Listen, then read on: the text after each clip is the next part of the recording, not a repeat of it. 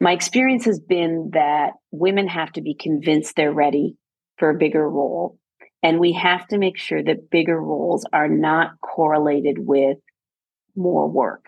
You're doing a different job, but getting a promotion from a VP to a senior VP should not mean that you go from working 40 hours a week to working 60 hours a week. It means you're doing a different job. Welcome to Future View. Now that's Eileen Campbell, one of the most senior, successful and experienced executives in the market research industry and beyond. Eileen was the global CEO of KANTAR MILLWARD BROWN, helping drive them to revenue in excess of $1 billion US. She is also the CMO of IMAX, bringing superb movie experiences to audiences worldwide. She's now shaking things up again in the MR sector as board chair at Rival Group. In doing these interviews, I've been incredibly fortunate to talk to some wonderfully varied, accomplished, funny, and interesting execs from different countries and companies. For me, in any case, talking to Eileen has been one of the most thought-provoking and insightful conversations I've had so far. We talked through her career and discuss issues such as integrating different cultures, encouraging women into senior executive positions, the future of movies, where the insight process and even the future of work goes next. Absolutely love talking to Eileen. Hopefully you enjoy listening too. First, though, I'd like to tell you a little bit about Sino, a really innovative research platform who are already working with the likes of Cint, Odeon Cinemas, Omnicom, Bonnier Group, Unilever, and a host of other big-name brands. Now, Sino incubated and tested their CRM and consumer research platform in the Nordic markets first. They've now extended to a worldwide footprint. Not only can they enable customers to link their survey data to other data sources, hence giving much better targeting, they also take away the hassle of gathering, storing, and enhancing customer data, and they do it all in a privacy-compliant manner. You can get up to 20% off key products by quoting FutureView and emailing the CEO, Jukka Numminen, at jnu@synoint.com. That's jnu@synoint.com. And now, on to the interview. So, Eileen, firstly, thanks so much for joining today. I'm really, really delighted to have you on the podcast. It's a pleasure to be with you.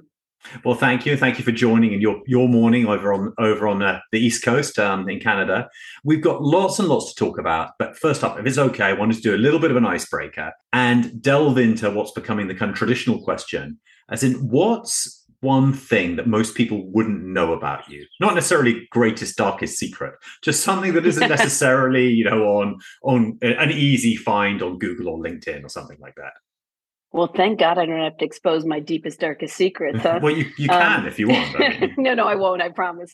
I guess what would people not know about me? Oh, probably lots of things, but I tend to be a every decade adventurer. So on big birthdays, I try and do something unexpected. So one year I jumped out of an airplane. One year I bungee jumped at the highest bungee jumping site. And people who know me well will know that's out of character. That is really cool. Actually, I should potentially try and take some inspiration out of that and be a little bit braver on some of the stuff I'm doing. Now, you've had a really fascinating journey through the world of research and agencies and other things, as I think we'll get onto this in a moment. But if it's okay, could we just take a bit of a run through your career and some of the highlights and the things you've learned along the way? Sure. So how did you get into the industry in the first place? One of my favorite quotes on that is, I have a friend who said, first the band broke up. But that wasn't the case in my life. I actually started as a student. I was putting myself through university. I was, poor. I needed a job. And at the time where I was going to school was close to the headquarters of a company at the time known as National Family Opinion, which became NFO, which in turn became TNS, which in turn became Kantar. So I started out really, really early in my career in the insight space, and found it to be a place where you could reinvent yourself over and over again. So kind of settled there.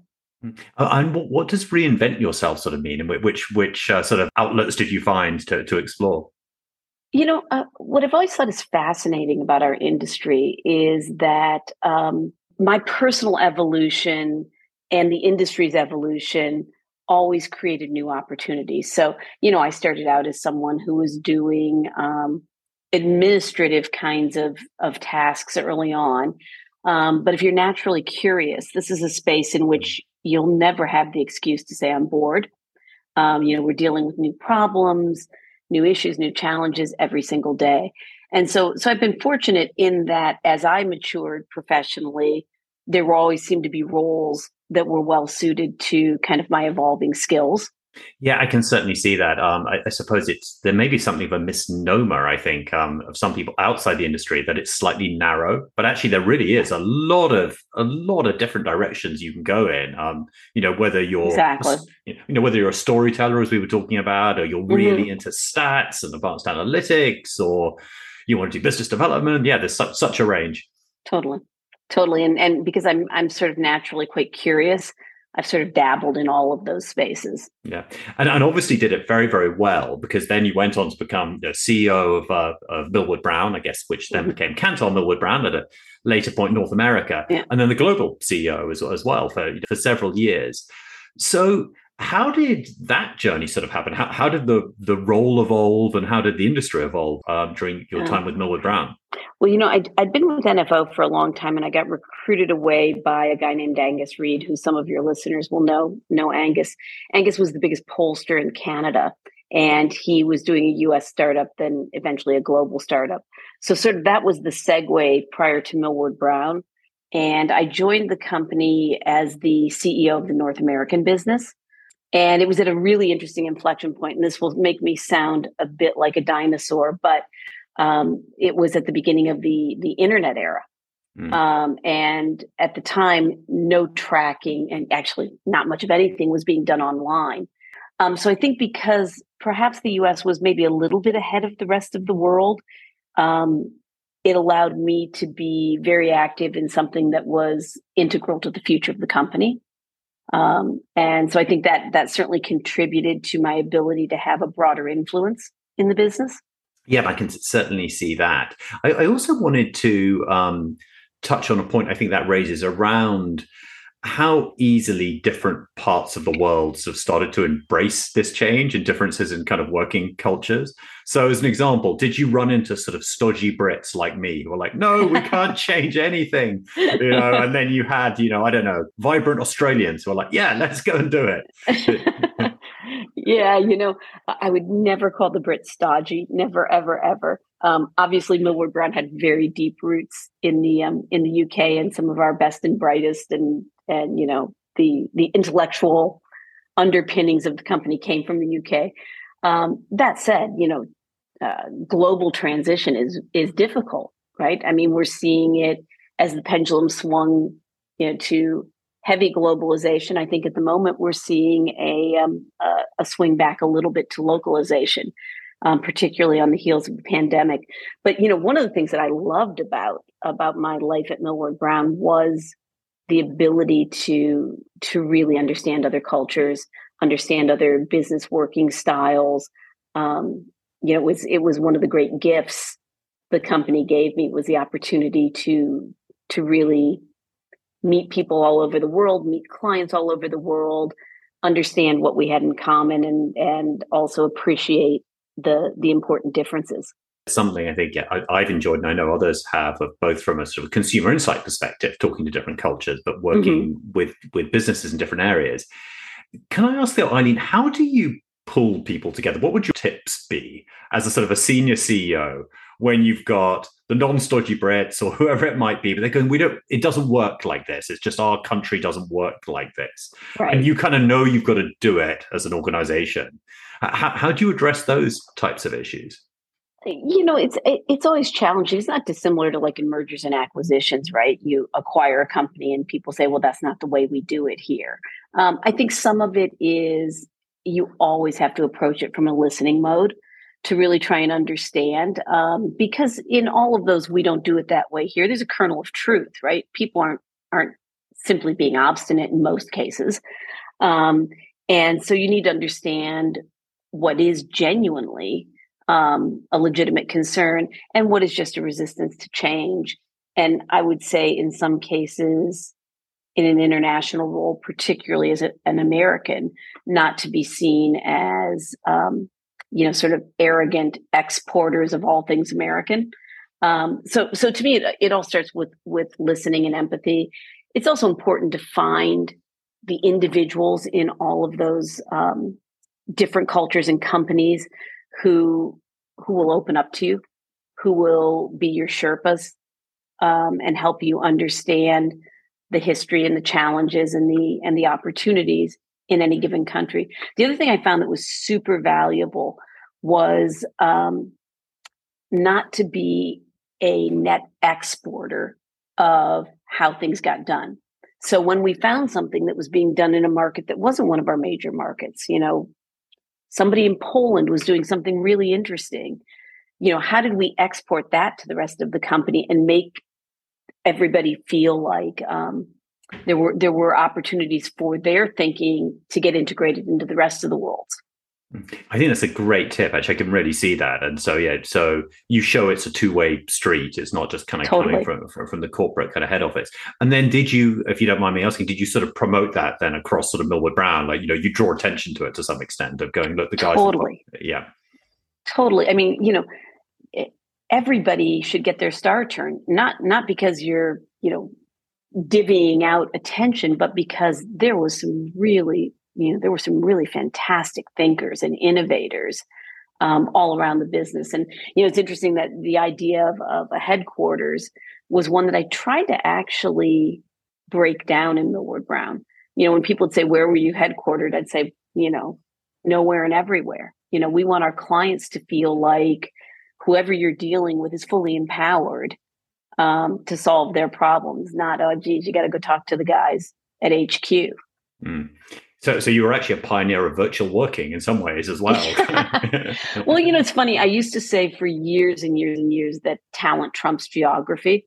And I wasn't really thinking about in a virtual sense, but I was thinking about, we had a lot of global roles, and the idea that a global role didn't need to be based in London or New York. It could be based in Sydney or, anywhere in the world.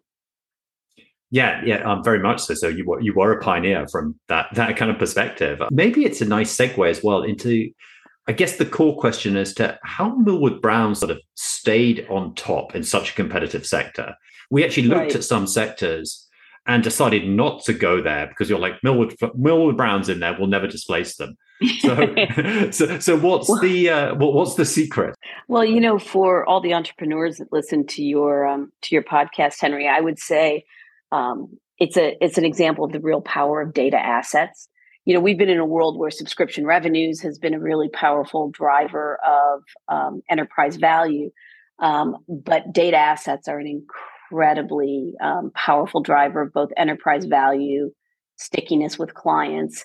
And I think that's something that Millward Brown led well in developing databases and also continuing to evolve them.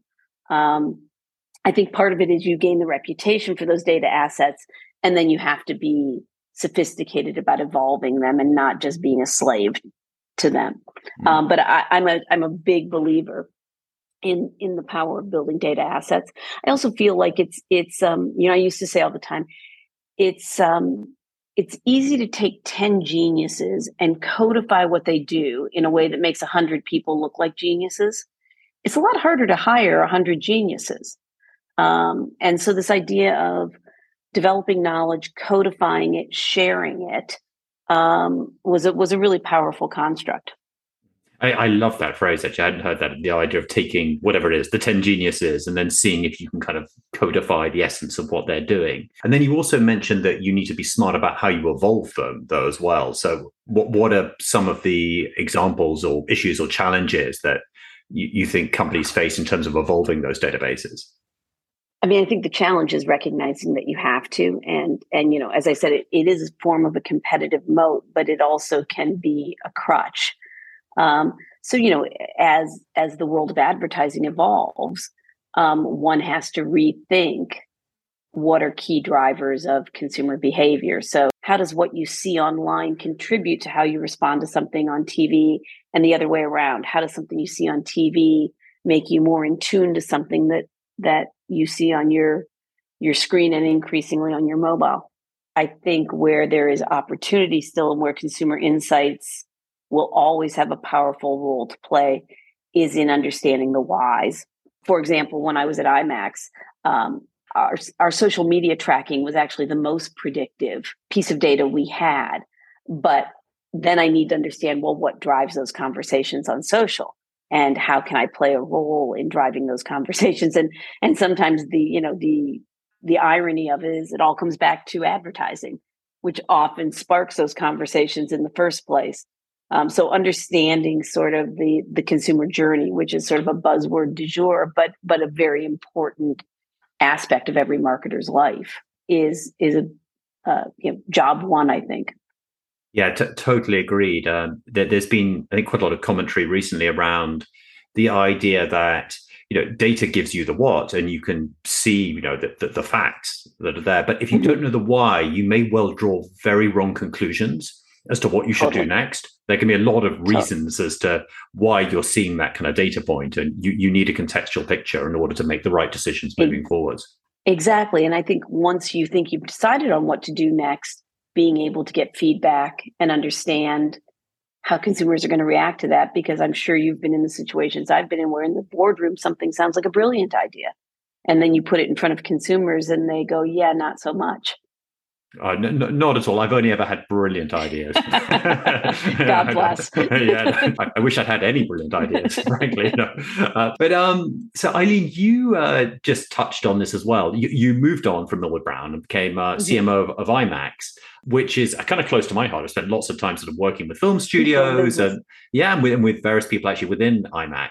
So before getting into the detail of that, again, a lot of speculation of have we seen the end of movies? I know there have been some really, really big hits, but they're kind of fleeting. And I think attendance levels are 30% down on pre kind of pandemic levels. Right. So what do you think? Do you think audiences are going to come back to the extent they were pre-pandemic? It's really interesting, Henry, because I see a ton of parallels in the cinema industry and the return to office dilemma that we're all facing. Okay.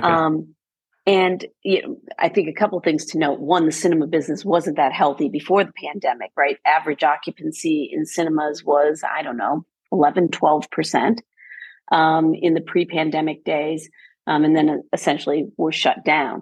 I think last year was aided a bit by a big backlog of huge blockbuster films.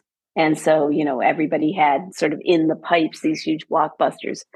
But I feel like, I feel like the cinema industry has some interesting challenges. First and foremost, we need to remind people of the collective joy of experiencing things together. And I'm heartened by the growing call for focusing on experiences. Younger consumers, Gen Zennials, millennials are an experience-based kind of cohort. And so I think the movie industry has to do a better job. The cinema industry has to do a better job. And then frankly, they have to deliver.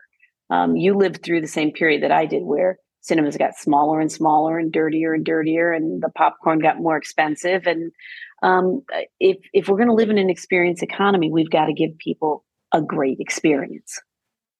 Yes, again, 100% agreed from my perspective. It's interesting that stat you gave around whatever it was, 11% occupancy at cinemas, because I suppose people who weren't part of the industry or aren't part of the industry, they don't think about it like that, just in terms of the amount of sort of seat redundancy across the course of the day, which has widely been commented, across the afternoons and even the weekday evenings and all that. It really feels like, and I know lots of people agree, like the whole sector needs to pull together and think how to shake up the experience as a whole. Totally. And, when I compare it to what's going on in trying to get people to return to the office, one, we have to understand and listen to why they don't want to do that. We have to give them a great experience, and really rethink what should that experience be like. And I think the other thing the cinema industry is dealing with is the people who make movies also increasingly have a revenue stream from streaming, and how you get people to reflect on the impact of letting stuff stream too soon on the overall box office for the movie, and frankly, the overall revenue generated for the studio. I think one of the things that we're seeing is when people stream right away, even if it's a paid stream, the piracy issues go through the roof. And then, of course, you naturally depress the box office. the more places people can see it for next to nothing.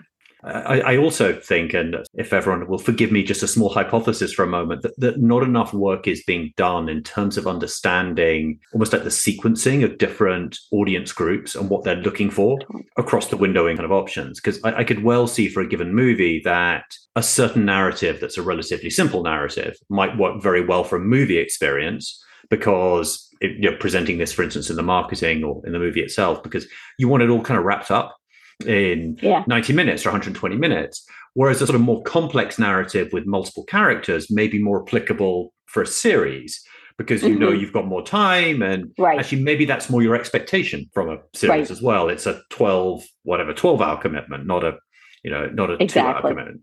It's the proverbial horses for courses, right? Yeah. So, but moving on to agency. So you're now the chairperson of the Rival Group.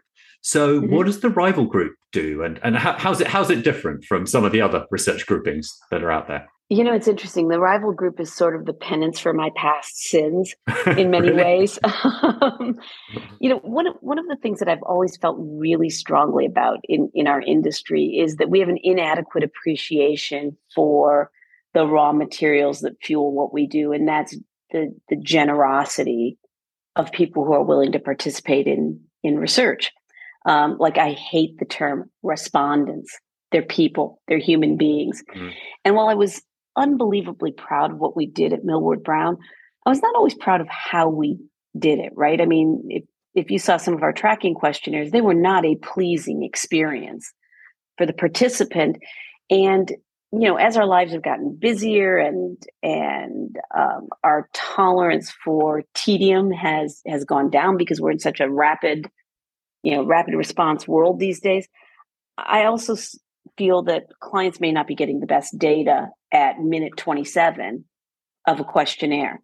And so Rival Group was really founded on the principle that participant experience was important, and that insights should be seen as another major touch point for a brand.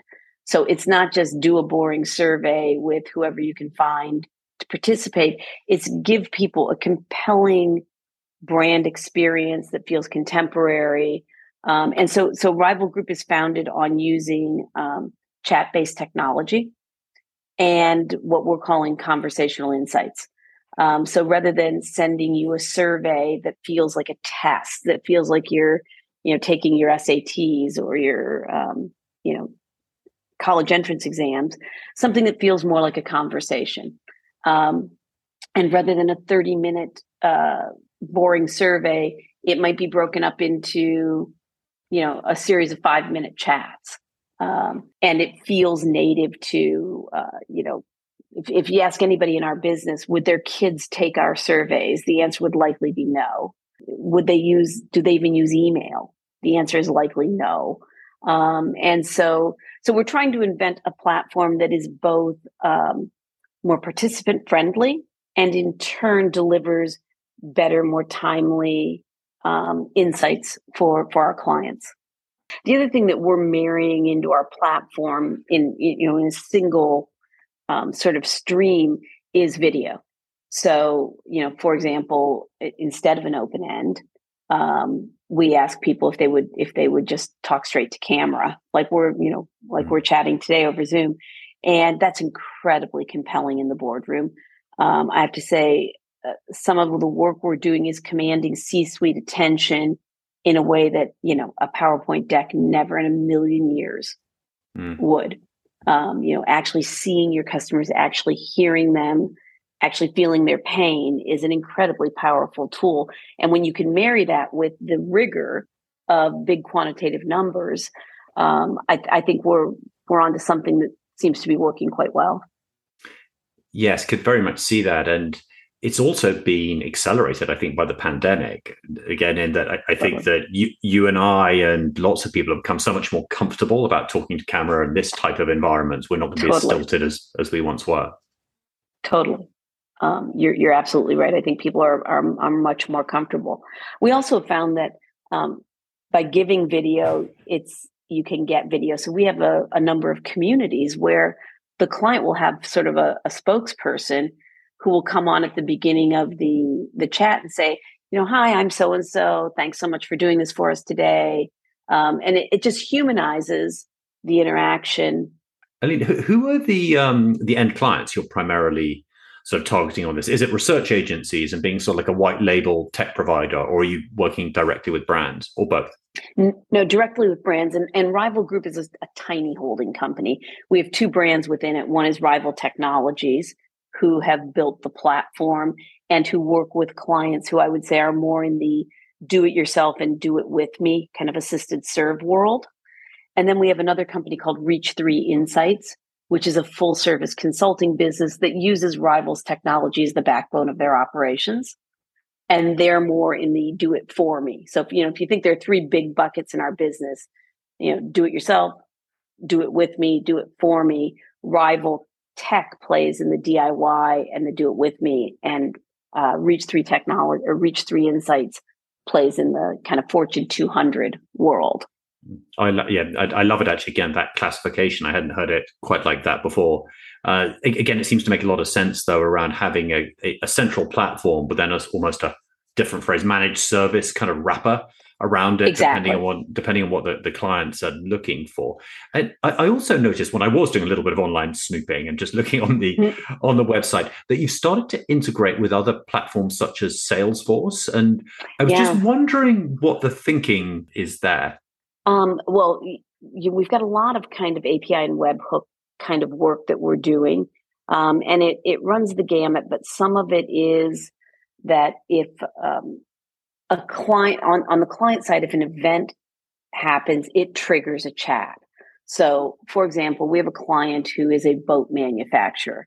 If somebody goes to the Miami Boat Show and they register with this manufacturer, they instantly get a chat back saying, "Hey, so glad you stopped by our booth at the boat show.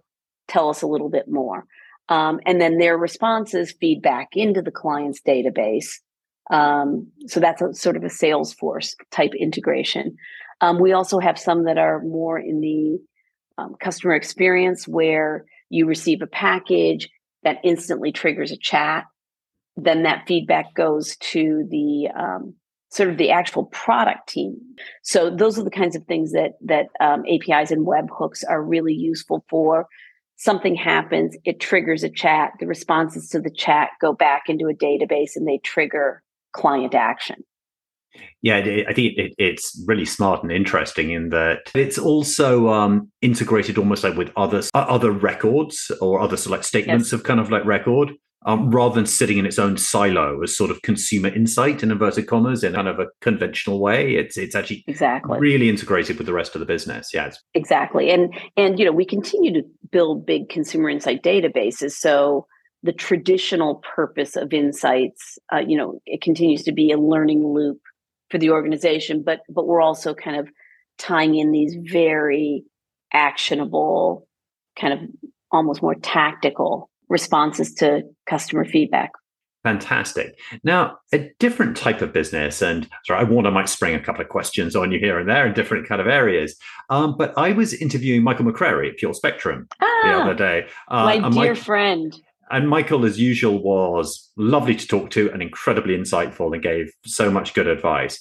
So Pure Spectrum are obviously in a not necessarily conventional panel business, but they're in that type of area. So Michael told me why he thinks they're successful. So putting you on spot, why do you think they're successful? Well, full disclosure, I sit on Michael's board. Yes, that's why I raised. Sorry, that's why I raised it.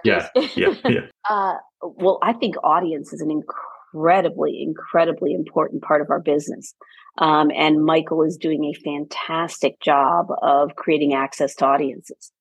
And the other thing that I think he has done that is distinctive and I think will be increasingly powerful in our space is something he's calling the peer score, which, I think if you saw the Grit report this past, month or two ago, they talked about sample quality being one of the number one concerns clients had.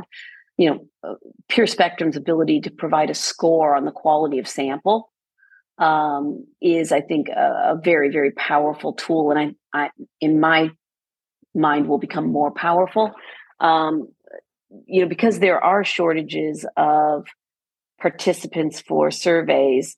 um, it's easy to it's easy to value volume over quality. And I also think it is a little bit, clients have a concern, but this is not a piece of the business they see very closely. They see that I got 1,000 participants, which is what I was looking for. We see, gosh, some of those participants are not exactly who you thought they were or what you thought they were. And so I think some of the work that Michael's doing on the quality side is really powerful. Yeah, very much so. It's also an interesting industry trend I've noticed around trying to get more accurate and kind of considered feedback around maybe sort of more specialist niche panels, communities, as you described. Right. With, maybe sort of smaller is better, but talking to people who really, they're exactly the right people and they really know what they're talking about for this particular, this particular subject. We also really, really dig the idea of video verified. If you think about it, so in some of our communities, as I said, we ask people to provide us with a video feedback. One of the things we're able to do then is to say, okay, this particular participant is video verified. So if I told you I was, a 17-year-old on a video verification, you would quickly recognize that I'm not a 17-year-old. And so this idea of how do you build confidence that the people you're talking to are who you think you're talking to. That makes a lot of sense, actually. I've heard various ideas around people scanning their IDs and that type of thing, but then you're running into all sorts of privacy concerns and that type of area. Yeah, we want it to be more just in the natural flow of, you're part of the community. We'd like to get to know you. But it also is sort of a natural barrier to fraudsters. Yeah, I should probably move on because I could pick your brains for hours and hours on this type of the detail of this type of thing. But I also really wanted to spend some time on a subject you've written very eloquently about. Not least, there's a Forbes article I think that's up on the website about the impact of the pandemic on women. So, what should companies be thinking about to create a sort of a more equitable and, for that matter, a more productive workplace? Oh gosh, that's a podcast in itself, Henry. There's so many things to talk about. I think one of the first things companies should think about is that much of what women need or have asked for in the workplace have benefited all employees. And perhaps we should quit thinking about it quite so much as women's issues. If I think about the number of guys I know who now feel they've got the time to coach their kids' football team. Or they won't be ostracized for taking paternity leave. They frankly have their female colleagues to thank for some of that flexibility. And so I think in some ways we need to quit thinking about it quite so much as women's issues, while also recognizing that there is still a lot of work to be done to encourage women to step up into bigger roles, particularly as they're trying to balance families and child rearing and, all those sorts of things. My experience has been that women have to be convinced they're ready for a bigger role. And we have to make sure that bigger roles are not correlated with more work. You're doing a different job.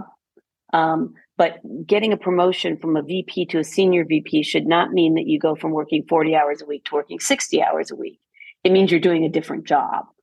And so I think encouraging women to consider some of these bigger roles requires us to make sure that bigger responsibilities is not a corollary for, decidedly more time in the time at work.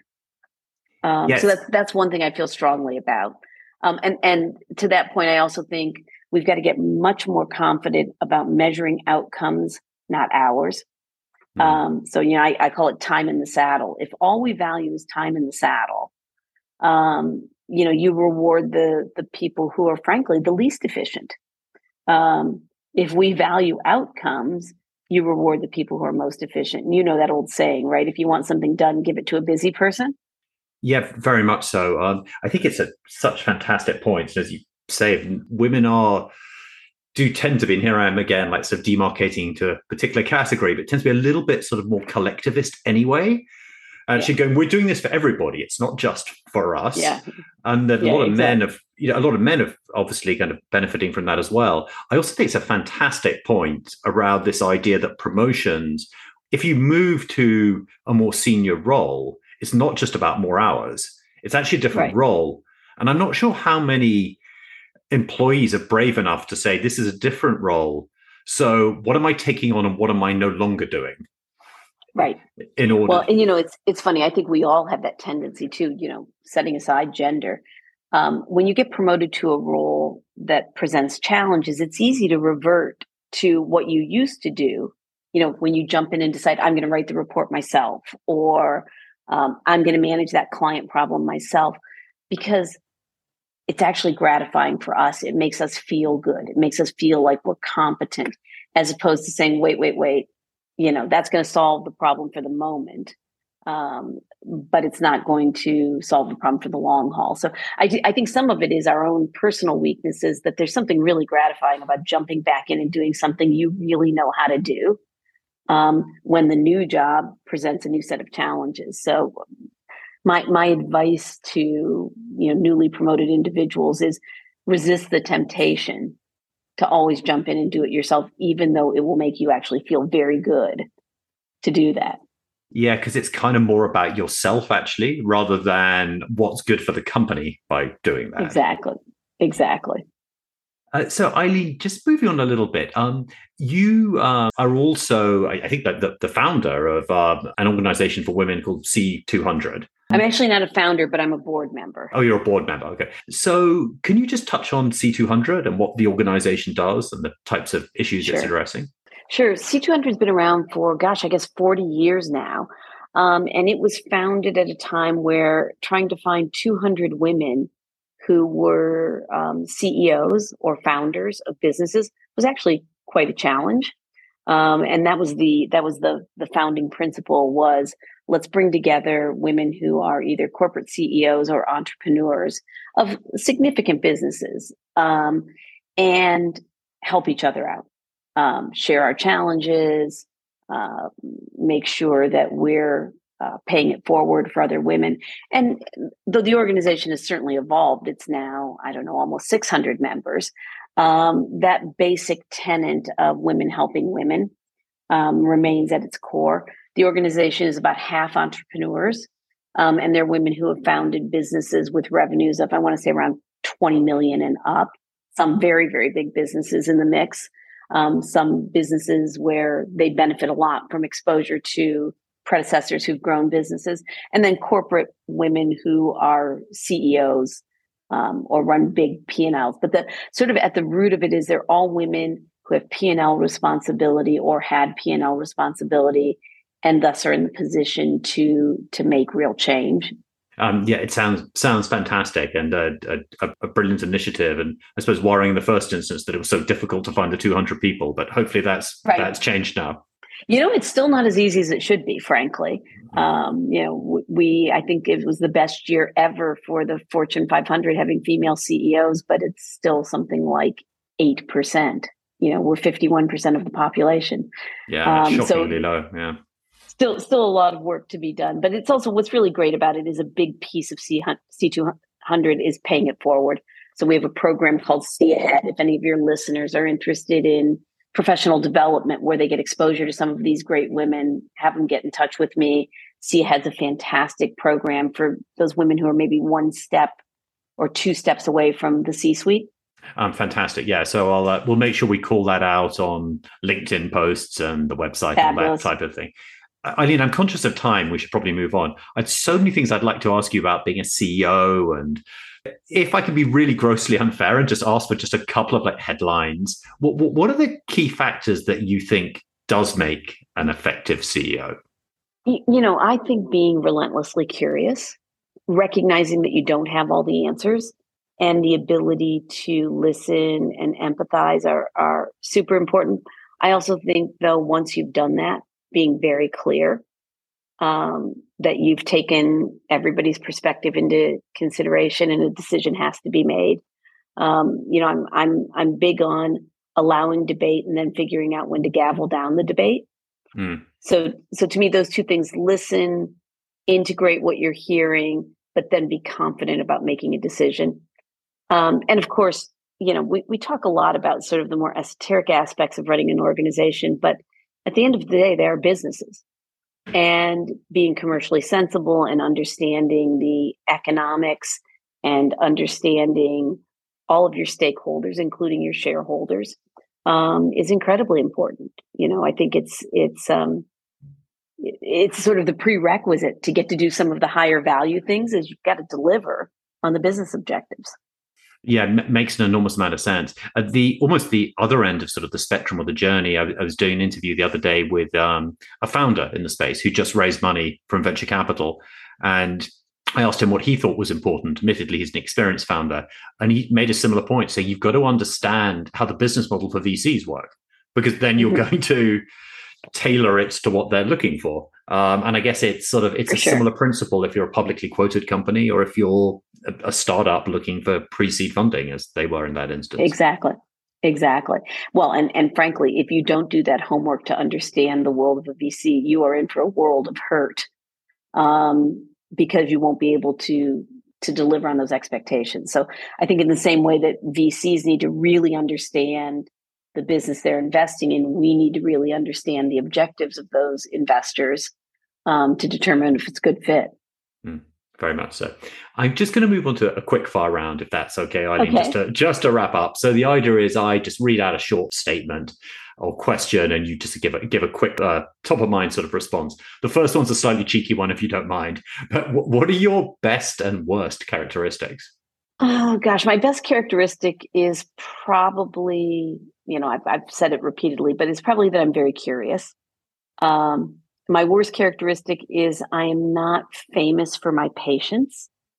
And there are times when I have to work very hard to not push a pace that is my pace, not someone else's pace. So what's your favorite, or what have you found to be the most effective interview question? I hate the kind of corny, canned interview questions. I really think if you can just have a authentic conversation with a candidate, one of the things I always want to know is, what do you want to know about us? I think that tells you a lot about whether someone's done their homework, whether their understanding of your company is accurate, what personally motivates them. So I like to kind of put the ball in the candidate's court and say, tell me what can I tell you about us? Yeah, great advice. You're saying just to avoid all those kind of cans, like stereotypical kind of questions. Yeah, and just have a conversation. Don't force people to, frankly, tell you lies. Yeah, well, and I think there's a great difference, I think, as we all know, between someone who's potentially a great interviewee and somebody who turns out to be a great employee. We've all seen that. 100%. 100. I always say, could I fly across the country with this person?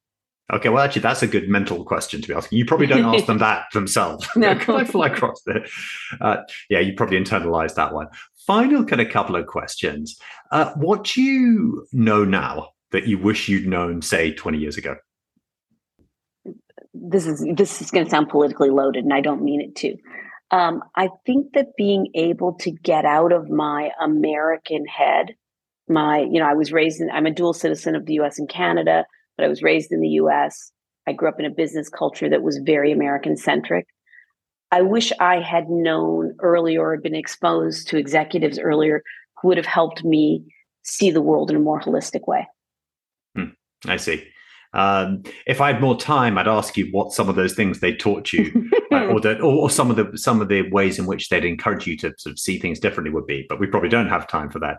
Final question: what's your favorite or most sort of impactful book or recent book? So this is sort of a true confession time. I don't read many business books. In fact, I occasionally will read a business book, but it's not my thing at all. It can be fiction. It can be fiction. Yeah, it's fine. I'm a big reader of novels. I try and read the Man Booker Prize shortlist every year. I say one of the most impactful books I ever read was by an author named Nadine Gordimer, who's a South African author, and it's called July's People. It's an old book. It's probably from maybe the maybe even the 60s. But it's an incredibly powerful book. And of the ones that I've read recently, I loved the last year's Man Booker one called The Great Circle. And I loved Clara and the Sun. And I thought Clara and the Sun was a really interesting book for people in our space. So, that's where fiction and our real worlds kind of meet. Yeah, Clara and the Sun, I must actually read that. I think it's the second time somebody's recommended it over the last month or so. And it's a really quick read. It's not. Great Circle is a heavy lift. It's like a 600-page book, but Clara and the Sun is a really great read, and it's not a big lift. Fantastic. Okay, I shall put that very, very high on the list. Eileen, thanks so much. I really appreciate it, and it's an absolute pleasure talking to you. What a joy. It was really nice to talk to you too, Henry. Just brilliant being able to pick Eileen's brain for so long. In the next few weeks, we'll also be exploring different issues with the likes of Amazon Twitch, Cint, SI Partners, and Reimagine Ventures. We'll also have more transcripts up shortly if you want to dig into previous interviews. If you'd like to support the podcast, please do. You can follow, rate, write reviews on Apple, Spotify. We're on Google Podcasts now, or send me suggestions via LinkedIn or at futureviewpod@gmail.com. I also want to take a moment to call out the non-profit Eileen mentioned, C200, who are doing amazing work promoting women's leadership in business. You can check them out and join and support at c200.org. Thanks again to Sino for sponsoring. If you want to get cost-efficient customer profiling, please contact jnu@synint.com. And make sure you quote FutureView for special discounts. See you next week.